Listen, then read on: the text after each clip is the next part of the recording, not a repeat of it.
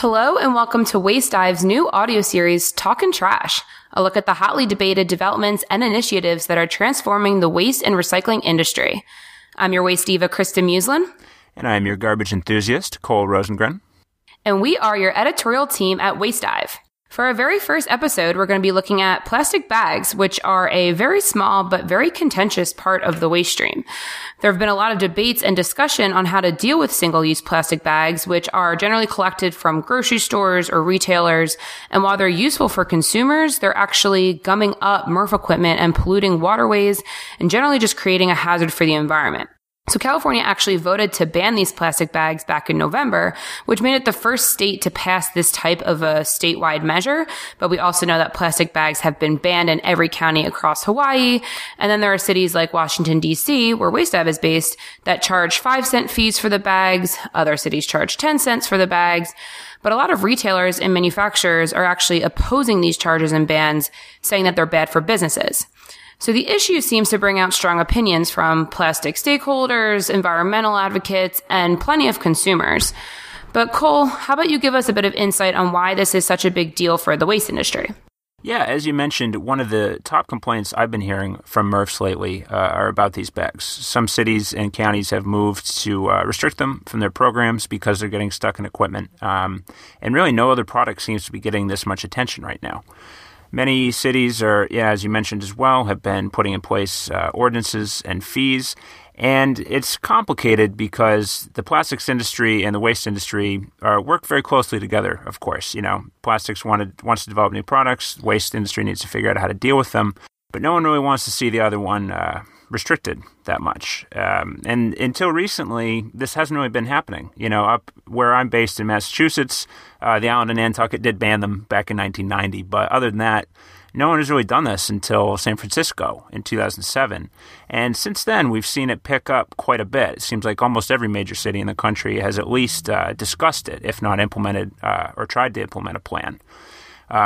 Obviously, California's 2014 statewide ban has been the biggest so far. That is the one that was challenged, of course, by representatives of the plastics industry through a ballot referendum that ended up ultimately passing last fall, as you mentioned, Proposition 67, which was seen as a pretty big defeat for the bag industry. But they have not stopped, and the fight continues in multiple cities now.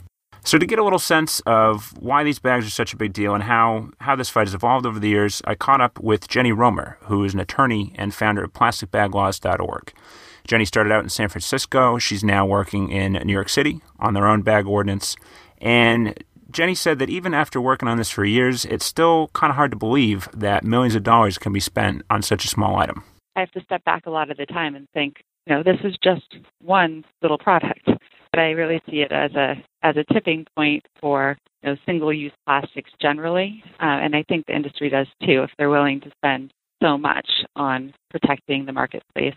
So as Romer referenced, more than $6 million was raised by the American Progressive Bag Alliance to oppose Prop 67. This group is made up of major plastic manufacturers such as Novalex and Hylex Poly, and you'll see them being active in many bag debates throughout the country. So are these policies actually working in the places that they're happening? Like, has one method been the most effective? Everyone approaches it a little differently. Sometimes it's a ban on plastic and a fee on paper, like we've seen in California. Other times it may be a fee on one or on both. Romer personally says she favors a ban on plastic and a fee on everything else because that forces consumers to make a choice at the register and can theoretically reduce the amount of plastic bags ending up as litter. Now, on the other hand, I also spoke to Phil Rosensky, who is the Senior Director of Sustainability at Novalex, and Phil's a common opponent of bag ordinances. You'll see him testifying quite frequently around the country. And rather than debate the effectiveness of this method, he took a different approach. In the most simplistic terms, everybody says, hey, you pass this law, you ban plastic bags, and plastic bags go away. I cannot argue with the logic of that. You can ban anything, and it goes away. And you can tax anything, and people will use less of it. It is a fact. But the question is, what also happens? So depending on who you talk to or where you look, those results can differ. As Phil hinted at, paper bags or thicker plastic reusable bags can indeed have higher emissions ramifications sometimes if more of them end up in the waste stream. And we've seen this happen in cities that have implemented bans or fees and didn't necessarily think it through. You see maybe you get rid of single-use thin plastic bags, but you see more of the other types ending up as litter. And have you really solved the problem in that case? Or maybe you just created a new one. And so Phil is onto something there. Another factor is, of course, that MRFs may accept material from multiple cities or towns or counties with different ordinances. And so it can be challenging for them, challenging for haulers as well, who are transporting this material. And so this is why you see folks in the bag industry saying bans don't work. And then on the flip side, why the anti-bag people are saying they should just be banned entirely. Over the last few years, we've lost focus on the things that are going to make a difference in our waste stream and litter stream, and we're not addressing the things that are right. We're caught up in these political activities rather than the science of what's really going on. So what's really going on then? Because I know my local grocery store has one of the drop-off bins for single-use plastic bags, and we've been seeing more plastic film programs like WRAP teaming up with states for these types of bins across grocery stores across the country. So is this something that the industry can actually manage? They tell me they can. And you're right. I see it in my grocery store as well. Just finally started participating in the drop-off program myself. And I hear from Rosensky that Novalex in particular has 2 facilities in the Midwest that can recycle these. Other folks are doing the same. And according to some of the most recent data from the American Chemistry Council, almost 1.2 billion pounds of post-consumer film were collected in 2014. So granted, that does include some packaging, but we are seeing a lot of these bags being picked up now. EPA also joined WRAP last year, which was a big deal for them to raise their awareness. And folks I've talked to at Association of Plastic Recyclers have also told me there is definitely a market for clean polyethylene film plastic that these bags are made of. Now, of course, that does not mean the bags are always clean. As Jenny Romers mentioned, a lot of these bags may be used to line bathroom trash cans, used for dog waste, used to carry recyclables. And what's the market for those? What is happening with those?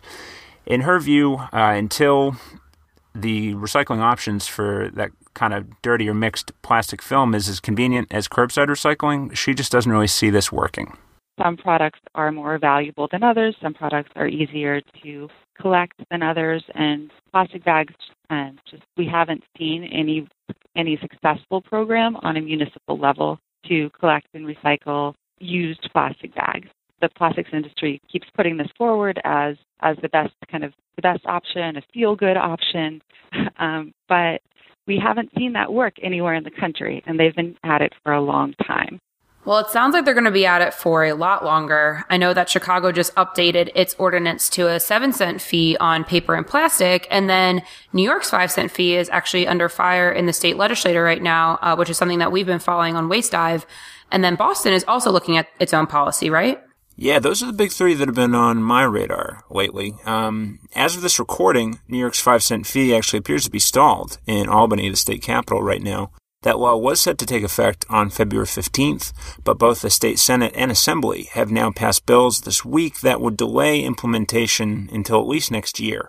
Technically, it's 270 days at the earliest, be January 2018. New York City Council would have to vote again whether or not they want to repeal or move forward on this plan. Technically, Governor Cuomo could still step in with a veto, but it's not looking good right now. Legislators say they don't want to kill the measure outright. Rather, they just want more time to study it, maybe reach a potential compromise. Still unclear what new information they're looking for, since this was originally introduced in 2014 and has received hours of hearings at this point, as well as around the country. More to come on that. Now, Romer said this was not necessarily surprising in this new political climate. She's seen the dynamics around environmental regulations potentially changing, becoming maybe more difficult than before. Now, quick note, this interview with her was recorded before President Trump's inauguration and also before the latest votes in Albany. Right now we're in a very different political landscape with the new president-elect, and I think that there's been a lot of talk about local and state environmental legislation and the importance of the urgency of having strong regulations at the local level. So, and because the president-elect is threatening to dismantle our environmental regulatory framework. What's interesting is that we've been seeing some states preemptively banning bans. We know that Michigan's lieutenant governor just signed a bill in December that restricts any packaging ordinances within the state, and I believe that that's the 7th bill of its kind now. Yeah, it is a very interesting trend that kind of felt like it came out of nowhere. It's over just the last year or so. We started seeing this pop up more. Interestingly, though, in Texas, where some lawmakers are trying to do a similar thing, there's been some pushback from unexpected conservative allies who say this amounts to basically state overreach, and they want to see local control maintained. Whether or not they agree with the policies, they don't agree with the principle of the state telling cities what to do. And so that's something we could see more of as more states attempt to do this. Romer also hinted that she may be looking into legal options to challenge some of these policies. When I spoke to Roszensky, trying to ask him some questions about this, he didn't have much to say on any specific state policy, though he did have a pretty interesting take on how this might tie into the Trump effect. After all, Trump did win Michigan last November. Well, it's interesting that the backlash that we've seen against bag bans and other packaging regulation is occurring in the center mass of that. So I think there's a story there that should be listened to as well, that maybe the masses that are kind of quiet about this really don't see it as meaningful policy and maybe intrusive or obstructive to getting things done. Well, we have definitely seen that people do get up in arms about changes to their trash policies, and maybe this is just taking that to the next level. Yeah, it's a new idea, but it could be possible this starts carrying over to other packaging restrictions and policies as well. We've certainly seen polystyrene foam food containers being regulated in some cities. Maryland's even talking about doing that on a statewide level now. And folks here in Massachusetts have even said they might start going after plastic water bottles someday. So this could be the beginning of an anti-packaging wave coming forward.